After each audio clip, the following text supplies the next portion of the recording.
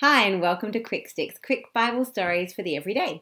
And today's story is all about some very thankful people, and it comes from Luke 17:11-19, and I've got Bella here to help me. Hi.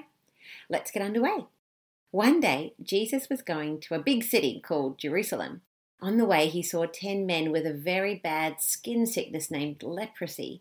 The sickness made the men's skin very sore, and sometimes their skin would even start falling off.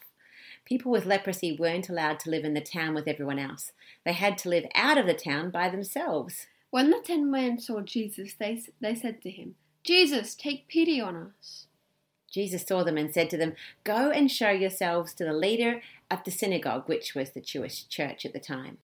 The men knew this meant they were healed, because if someone with leprosy was healed, they would always go to the synagogue to be checked. They believed Jesus, and as they went, they were healed. When one of the men saw that he had been healed, he turned back around and went to thank Jesus.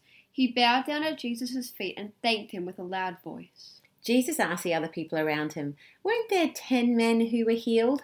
Where are the other 9? Is this stranger from another country the only one who came back to give thanks to God?" Then Jesus said to the man who was thankful, "Get up and go on your way. Your faith in God has healed you." The person who pleased Jesus the most was the one who came back and said thank you. It pleases God when you say thank you to him. It also pleases your mum and dad when you say thanks to them too. What do you think, Belle? Yes, definitely. Have a great day.